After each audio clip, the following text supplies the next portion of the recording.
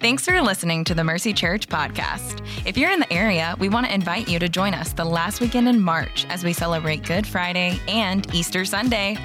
Good Friday services will be at 6 p.m. on Friday evening, and then on Sunday morning, we invite you to join us for a time of worship, a message, and baptisms. Bring your friends, your family, and if you feel so led, invite your coworker, cashier, or barista to join you. Services will be held at regular service times at all campuses. To learn more, visit mercycharlotte.com/events. Again, that's mercycharlotte.com/events.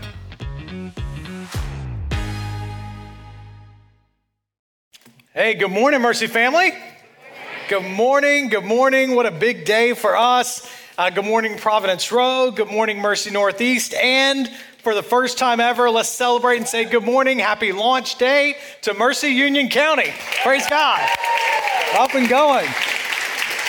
So awesome, man. I want to thank so many of you on that core team. It's been like 5 years in the making in many ways, and we are celebrating with you. If you're new with us, let me welcome you, kind of catch you up, welcome you in. Today, we're one church in 3 locations, and today we are celebrating Mercy's 8th birthday. We're 8 years old today. Praise God, that's right. We are a 3rd grader now, so it's pretty exciting, y'all. We're going to get into some trouble, I'm pretty sure. Listen, sometimes we take that kind of stuff for granted, and I thought about it this week. Courtney, my wife, we were meeting somebody. She met somebody out at the soccer field who was familiar with church and church planting, but didn't know our story or anything like that. And so they're talking, and you get in a conversation. It's like, how long you been in Charlotte? Well, we came 8 years ago. Oh, what'd you come to do? What brought you to Charlotte? Oh, we came to plant a church. And the response back was, oh, that's cool. Does it still exist?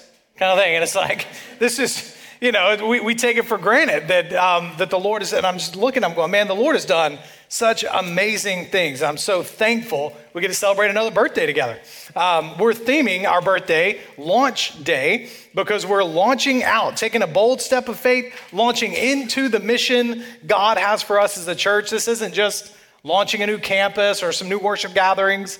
It's the launch of a new season for Mercy Church. Look, we spent the first half of the year, if you were with us, the whole first half of the year was us in a season of prayer, and it was kind of marked by the prayer out of 1 Samuel 3:10, speak, Lord, your servant is listening. Just gave our plans to the Lord, speak, Lord, your servants are listening, and now what we're doing is taking the step of faith we believe God has called us to as a church, a step to move for the mission. So we added some services and a campus, and not only that, man, a whole lot of y'all have jumped off the sidelines and gotten into the game and are now serving somewhere here at Mercy Church. And I want to praise God for you. In fact, I want to take a second in all of our campuses and just let your church family thank you for serving. So here's the deal. If you are already on one of our ministry teams, one of our teams here on Sunday morning, I want to ask you, in just a second, I'm going to ask you to stand up so our church family can thank you. But also, I know many of you signed up and just beginning serving, and this is like your first week serving, and we want to thank you for the step you're taking. So if you've been on a team or you joined up and you're brand new today and just getting started, would you stand up, all 3 campuses, and just let your church family say thanks real quick? Go ahead. Don't be shy. I'm standing. You can stand and join us. Yeah. Praise God for you. All right. All right, man. And listen, if you're new to Mercy, like I said, welcome. We are glad you're here. No matter where you are in your walk with God, you'll hear us say a lot.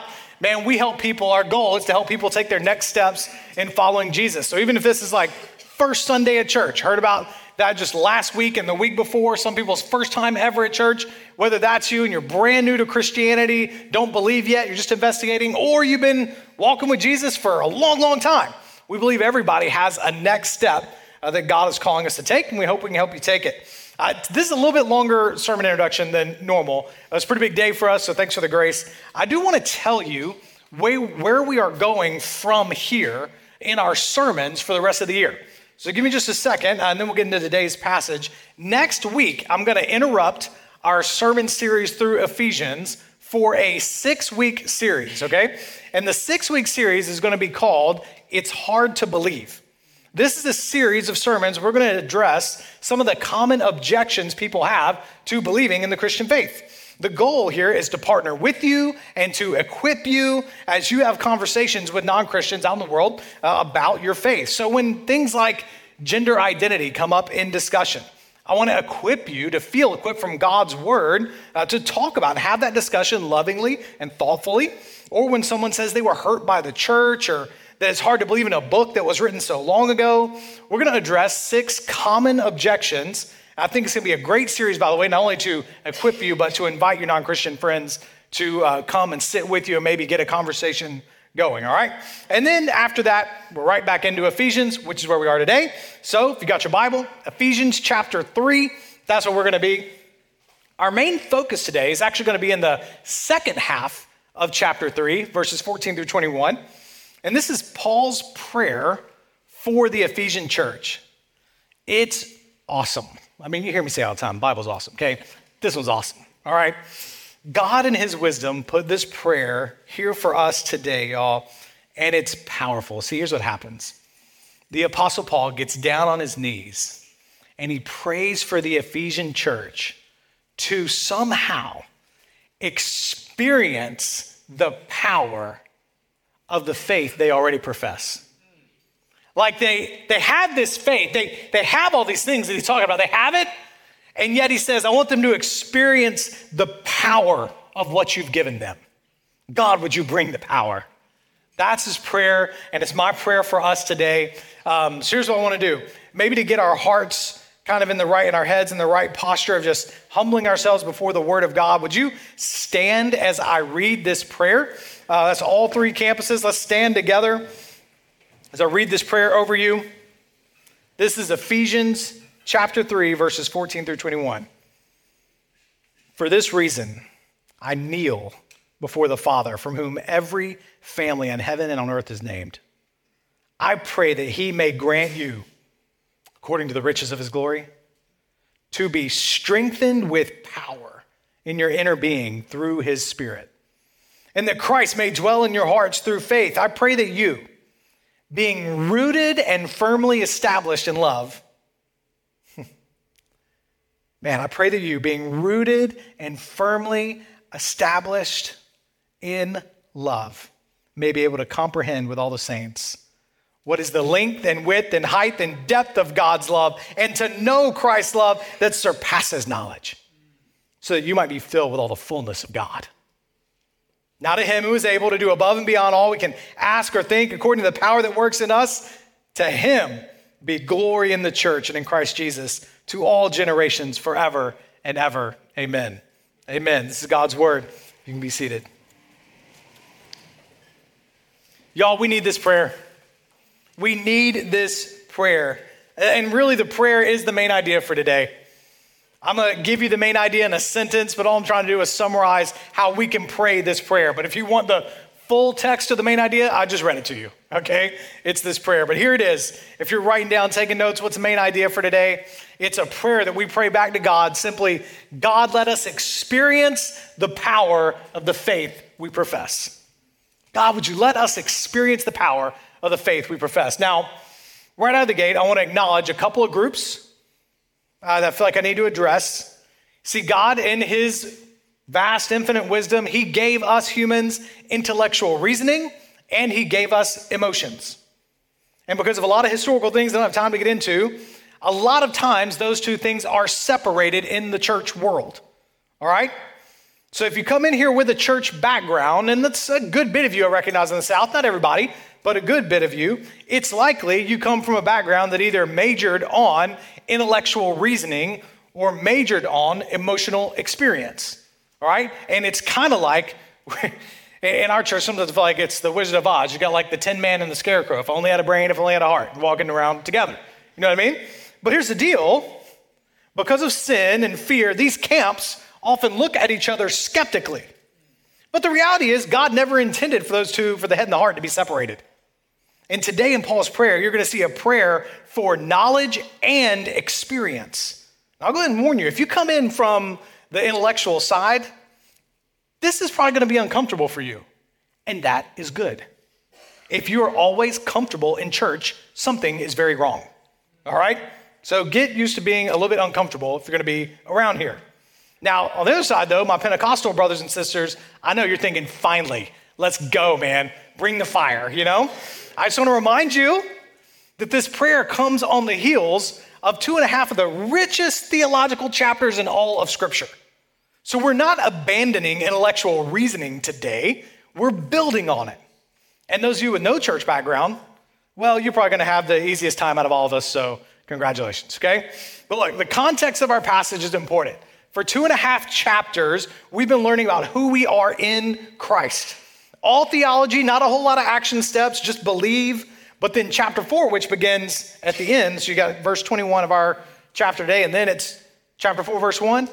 It begins almost immediately with, all right, I urge you to walk, do. And the next few chapters are all about living it out. But knowing comes first. And this is big. So while we say we keep the gospel at the center of all we do around here, we walk from who we are in Christ.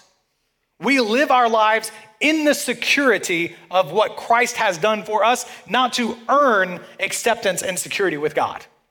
All right, so who we are comes first. God changes us, but we do live out our faith, though. God changes us and we live it out. Our priorities, our worldview, everything. I mean, what we think about and how we live out marriage and work and parenting and community, really everything in our lives changes. That's Ephesians 4 through 6. That's where we're going to go. But in between all this doing and all this knowing, Paul drops this prayer. And he prays for God to change the church before he calls them to go change the world. Now, I think the reason our lives don't change and we don't impact the world around us is we miss that critical bridge between knowing our theology and living for God. And it's experiencing the bridge, is experiencing the power of God. Our faith just is not simply a set of facts to acknowledge. It's the invitation into a relationship with the God that created the universe. And when a person encounters the fullness of that God, it should change everything about us. It should move us like nothing else does. Not just intellectually or just emotionally, but head and heart, the whole person, in such a way that our lives are permanently different than before. And y'all, I confess, this is difficult to explain today. In fact, as we'll just kind of briefly touch on the first part of chapter 3, Paul talks about the gospel as a mystery. It's difficult to explain, but when we do experience the power of our faith, we will change. That's what Paul prays here. In fact, I want to give you the outline kind of up front, okay, of how this prayer develops. There are 3 parts to it. Here's the deal. When the church experiences the power of the faith it professes, Paul talks about 3 things. First, he says individual lives are going to be transformed by the fullness of God. That's verses 14 through 19. That'll take the bulk of our time. But then in verse 20, he's going to say the church is going to start praying bigger prayers. And we need to pray bigger prayers. And then verse 21, he says the glory of God will resound into the church of tomorrow, which is awesome. So we'll spend most of our time in verses 14 through 19. We'll build towards those last 2 verses. All right, let's get into it. Verse 14, by the way, if you're new to Mercy, this is kind of how we roll most of the time in our sermons. We just take a passage of scripture, work our way through it. The sermons that are coming up, that series is going to be a little bit of a different thing than normal, but normally we just work our way through a single passage of scripture. That's what we're doing today with Ephesians 3. So verse 14, for this reason I kneel before the Father. This is the second time in chapter 3, Paul says, for this reason. Chapter 3, if you got your Bible open, you go back up a little bit, you'll see he says, for this reason. Right? He actually is going to say it in other chapters too, but in chapter 3, he says, for this reason. Then there's a little dash in your Bible, and Paul is, this is how you know he's a preacher, Paul chases a rabbit trail for like 12 verses, okay? And he just goes on a thought. He's like, for this reason, but wait, I need to make sure you know something first. In the first 12 verses is this detour to make sure that they know that God is the one that put him on assignment to tell them that they would remember that it is a miracle that a bunch of Gentiles have been brought into the people of God. Like, I need you to know it's amazing. And that's what he just said in chapter 2. Pastor Brian Loritz talked about that last weekend. And Paul's like, he can't get over it. He was going to move on, but he's like, nope, I need 12 more verses just to remind you of this, that it's a miracle. And in fact, verse 12 of chapter 3, he says, because of that, listen, in him, in Jesus, we have, you have, I have, we have boldness and confident access through faith in him. Access where? Hebrews is going to call it the throne room of grace. Access to God through faith in Christ. Paul's about to pray a really big prayer for them, And he says, you have the same access and boldness to pray these same kind of prayers. And I need you to know it, because when you leave today, I want you to pray boldly. I want you to pray for a gospel awakening in your own life that's carried into your family, carried to your apartment complex, to your neighborhood, to our community, and to the far ends of the earth, to Pakistan and Kabul and Mumbai and Pyongyang. You have access through faith in Christ to go to the one that can actually make that happen. And all I'm really doing today is just trying to stir up a little bit of acknowledgement that sometimes we don't believe it, but the belief is all there for you to grab hold of, and the power is there for you to grab hold of. Verse 14, he says, for this reason I kneel, dropped my knees before the Father, because we are citizens of a kingdom. And so we kneel before, he's our heavenly Father, but we kneel before him. Those are two powerful analogies there. And then he says, from whom every family in heaven and on earth is named. Oh, he's echoing chapter 2 again. Not just every Jewish family, every family. Every person is made in the image of God. They have his stamp on them. Y'all, he knows you. He knows you. What a thought. Even if no one in your family has no knowledge of God, you're the first person to ever come and sit in a church service, or a friend told you about the gospel, that's the first time anybody in your family history has ever heard about Jesus, God knows you. He knows you. And he's put you here today in his divine plan so you can know him, so you can meet him. It's awesome. This, by the way, is what gives us such confidence and urgency as we train up and send out missionaries to unreached peoples all across the world. Y'all, this is what we do. Mercy Church, we're sending people to places where it is illegal to be a Christian, and other places where the name of Jesus has never been uttered. Why? Because we believe they are made in the image of God.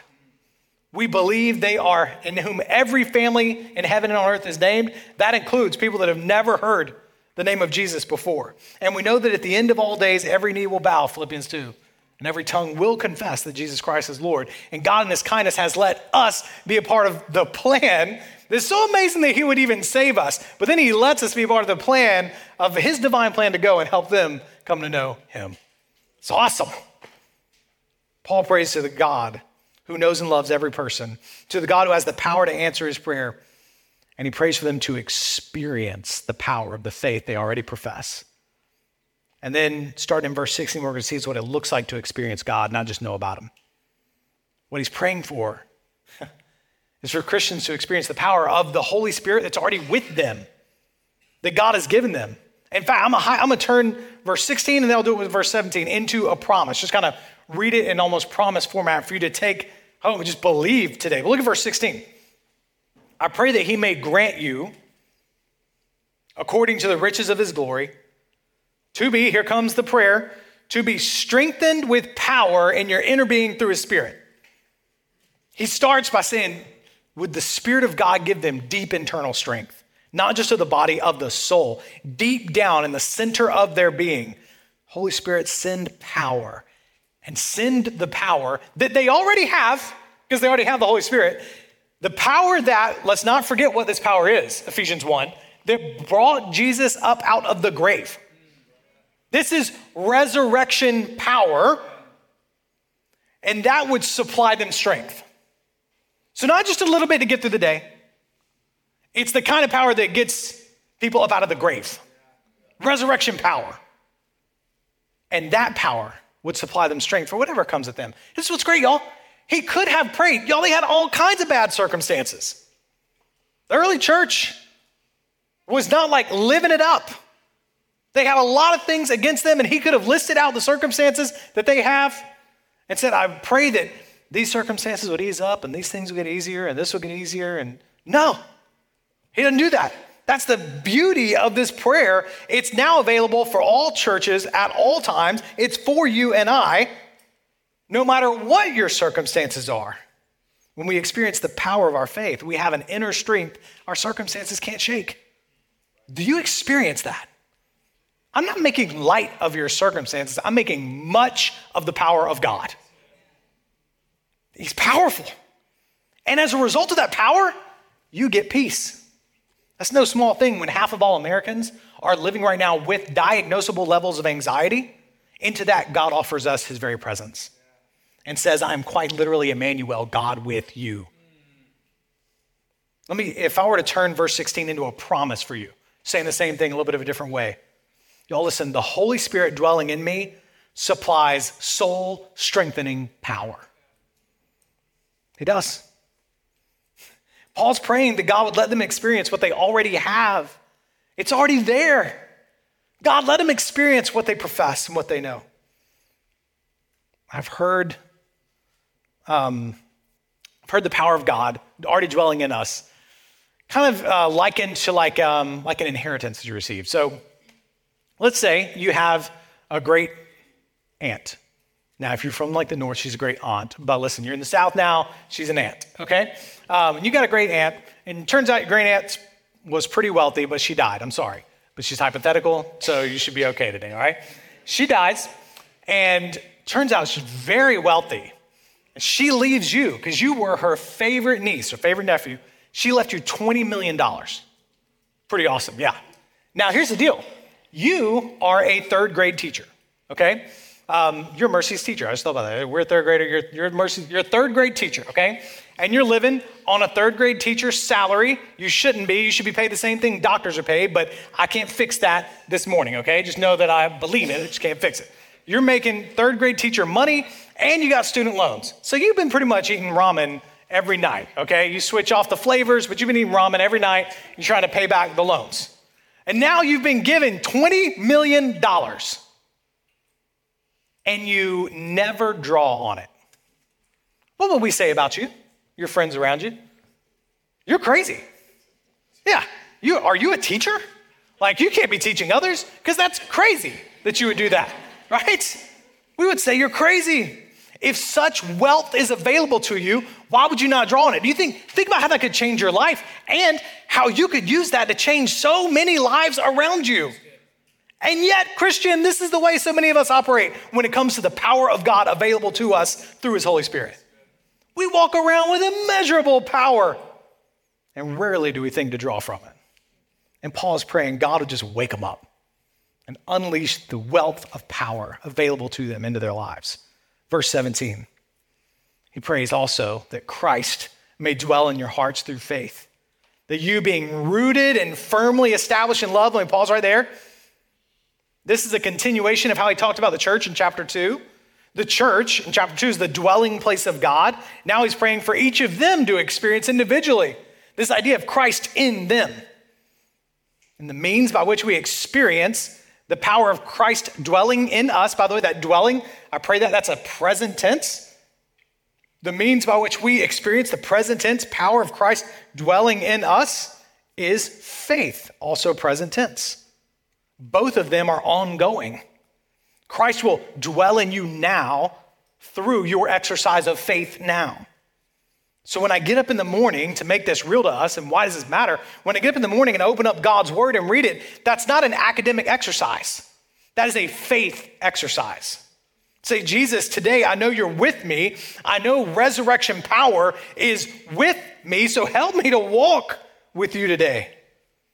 Help me to honor you and give you glory with my life today. And I believe that you can. And the evidence will be that we're rooted and firmly established in love. These two images right here at the end of verse 17, rooted and firmly established. Both of them, it's two different metaphors that Jesus himself used. You think of John 15, I'm the vine, you are the branches. You think of Luke 6, the one who builds his house on the rock. As we build ourselves, this is so good, on the firm foundation of Christ's love, we will then start to bear the fruit. And what kind of fruit will we bear? The love of Christ.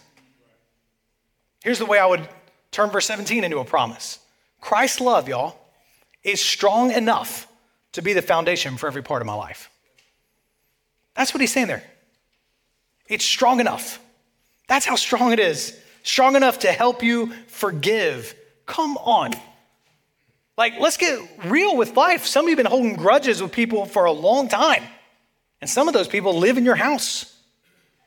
Or they work at the same place you work. The need for forgiveness is no light matter.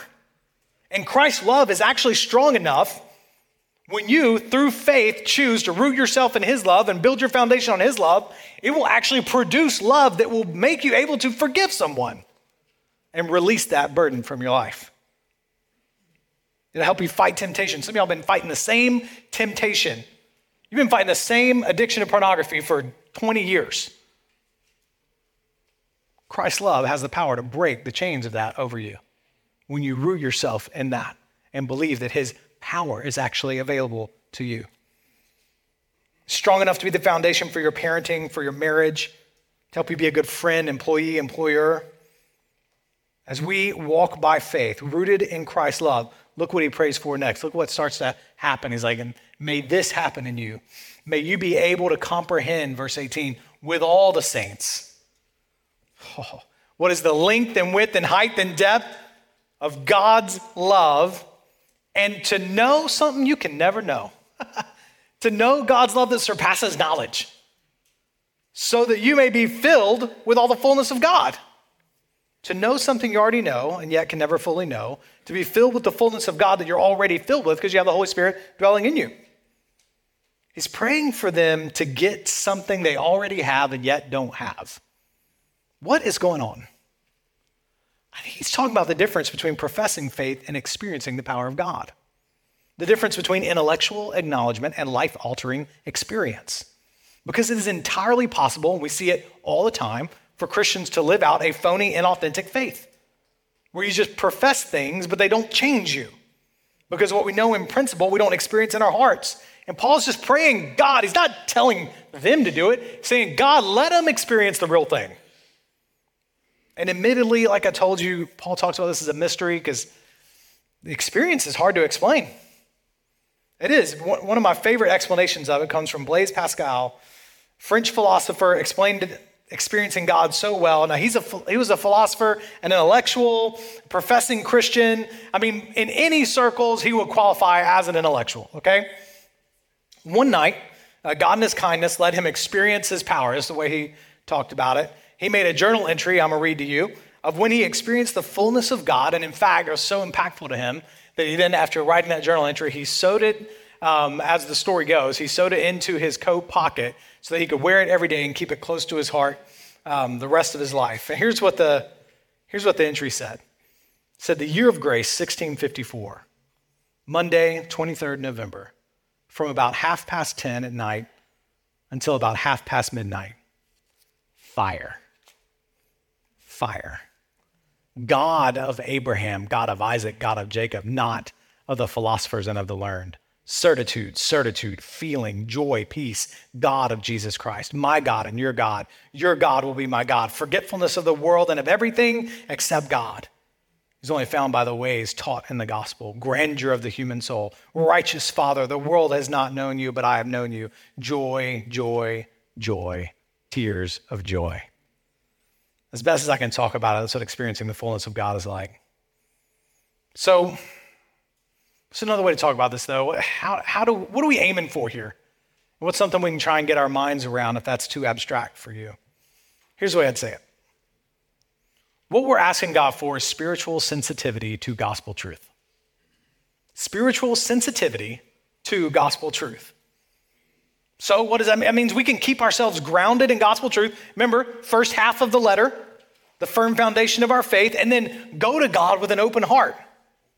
Lord, today let me experience your power in my life. And when that happens, I think God will start to answer the last part of the prayer. I told you the sermon, most of what I was going to say was just that verses 14 through 19. God transforming us by experiencing the power of the faith we profess. You often hear me refer to that as a gospel awakening. That's the common language I use around here all the time. That's what it is. It's what I believe, it's what our church believes that the Charlotte area needs is an awakening, but awakening always starts in the church. And this prayer starts to invite us, the church, into praying bigger prayers. Look at verse 20. Now to him who is able to do above and beyond all we ask or think. According to what? The power that works in us. Do you believe that? This is really my job today. Just ask you if you believe. Do you believe that he can do more than you can even imagine him doing? That's crazy. Like you might verbalize some of your prayers, but the really crazy ones that you only think, he can do more than that? Do you believe it? Y'all, our view of God is revealed in the size of our prayers. I think about the God of Elijah, who puts all the wood up on the altar at Mount Carmel, 1 Kings 18 if you want to read it. And he says, God, bring the fire, because he believed that he could. I think of God parting the Red Sea, any number. This is the Old Testament is just filled with reminders and reminders, New Testament as well, of God's power. And the same power that did all those things, the same Spirit that brought Jesus out of the grave, that saved you from your sins, Christian, is now at work in you. Do you believe it? Do you really believe it? Do you believe God can heal your marriage? Do you believe God can save your child? He's run away. He's grown up now. He's run away from the faith. Do you believe that he can? Do you believe God can heal a sickness? I'm not saying we can manipulate God to do any of those. I'm just saying, do you believe that he is able? And that if he doesn't, it's not because he isn't able or isn't loving. It's because his ways are higher than our ways. I think the church, y'all, I think we are filled with power skeptics. A couple of reasons. It doesn't jive with a rational formula that we can understand. And secondly, I don't know that all of us want God to unleash his power in the church, because we can't control it. And if he does, and I mean, hey, pastor talking first. If he does and I can't control it, I don't know what that means, what might happen. And I like to be able to control my life. So God, actually, I don't know that I want your power. And it might be our lack of desire and our need for control that's stopping the Lord from pouring out his power on us. But y'all, here's the deal. The power is already in us. He's able. And so this week, the truth of Scripture convicted me a whole lot as I'm sitting here reading this to bring it to you. And so I come to you today with a lot of fresh hope. Do we believe God can bring an awakening here in the Bible Belt? Here in areas where, let's be real. I mean, I've been here, like I told you earlier, I've been in Charlotte 8 years, been in the Bible Belt my whole life.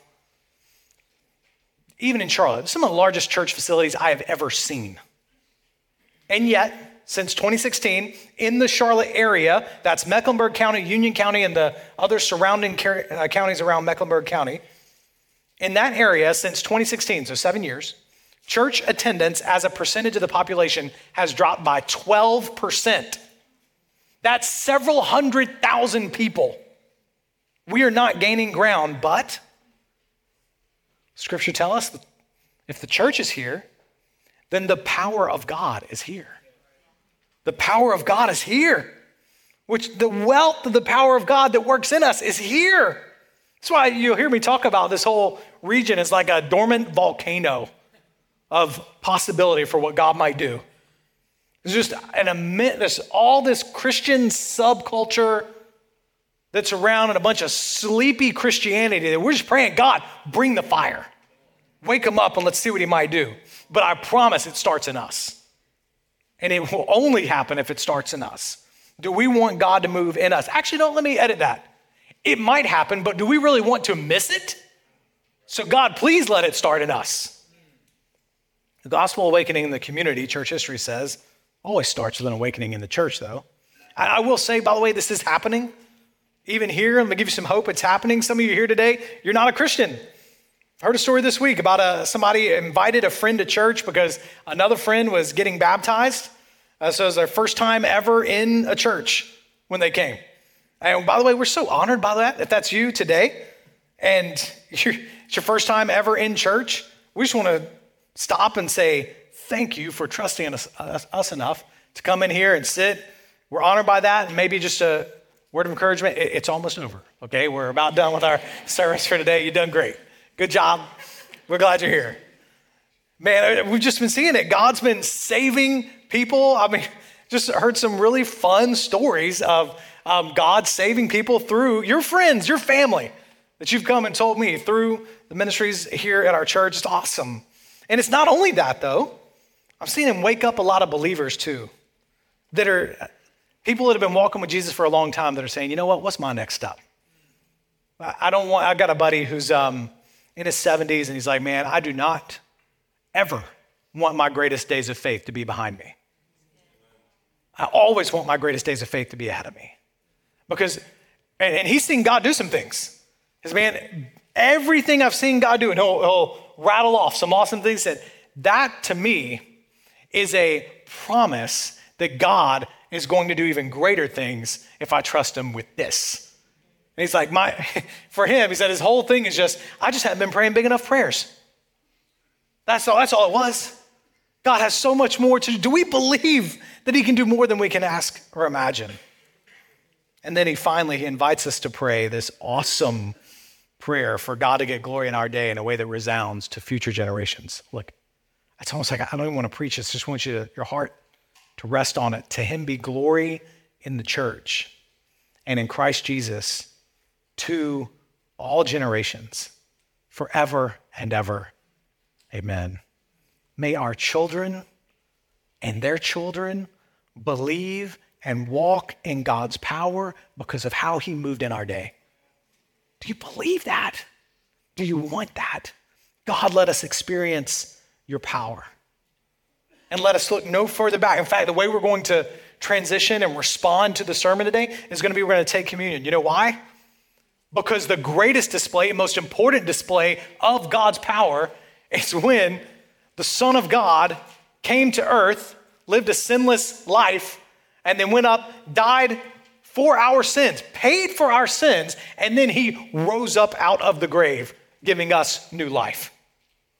So when I ask for God's power, first I look back and say, I need no further assurance that God is powerful and his power is directed towards me than the death and resurrection of Christ. And that's where I'm staking all of my hope and all of my security. Regardless of what he does in this circumstance or that, my power comes from Jesus is alive and he's with me and I'm with him. Let me pray for you. I want to transition our teams at Northeast Union County. Our teams are going to lead you through communion. I'll do that here. Let me pray to close our time and lead you in a little bit of a prayer. If you would, get into a posture of prayer, just bow your head. And I want to invite you just to put before God the area of your life, the thing in your life that you need his power for. Maybe it's something new that's just knocked you sideways this week. Maybe it's something old and you're like, man, I've been praying this too long. I feel like I've been praying this prayer and I just haven't seen God answer, and you're honestly a little tired, maybe frustrated at God. Just give that back to him and remember, he is able. He is able. It's not because he doesn't love you or that he isn't able. His ways are higher than our ways, but you still trust him and kneel before your Father. Would you thank him for the miracle, if you're a Christian, for the miracle of your salvation? If you're not a Christian, would you receive the offer of salvation? It's as simple as praying, God, I want that power. I want that new life. I know that I am a sinner. God, I'm a sinner and I need saving from my sin. I need forgiveness. And that only comes for what Jesus did for me. I believe he died on the cross for me. I believe he rose again. I received that forgiveness, his payment for me. I received new life, his resurrection for me.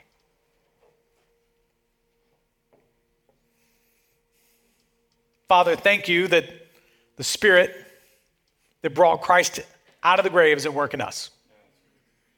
Thank you that that power is available to us.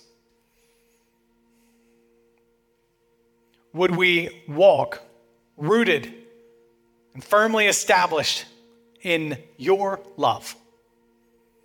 Would it be deep on our hearts and minds? And Father, would you let us experience your power? We open our hearts and our hands. Do your thing, Father. We praise you in Christ's holy name. Amen.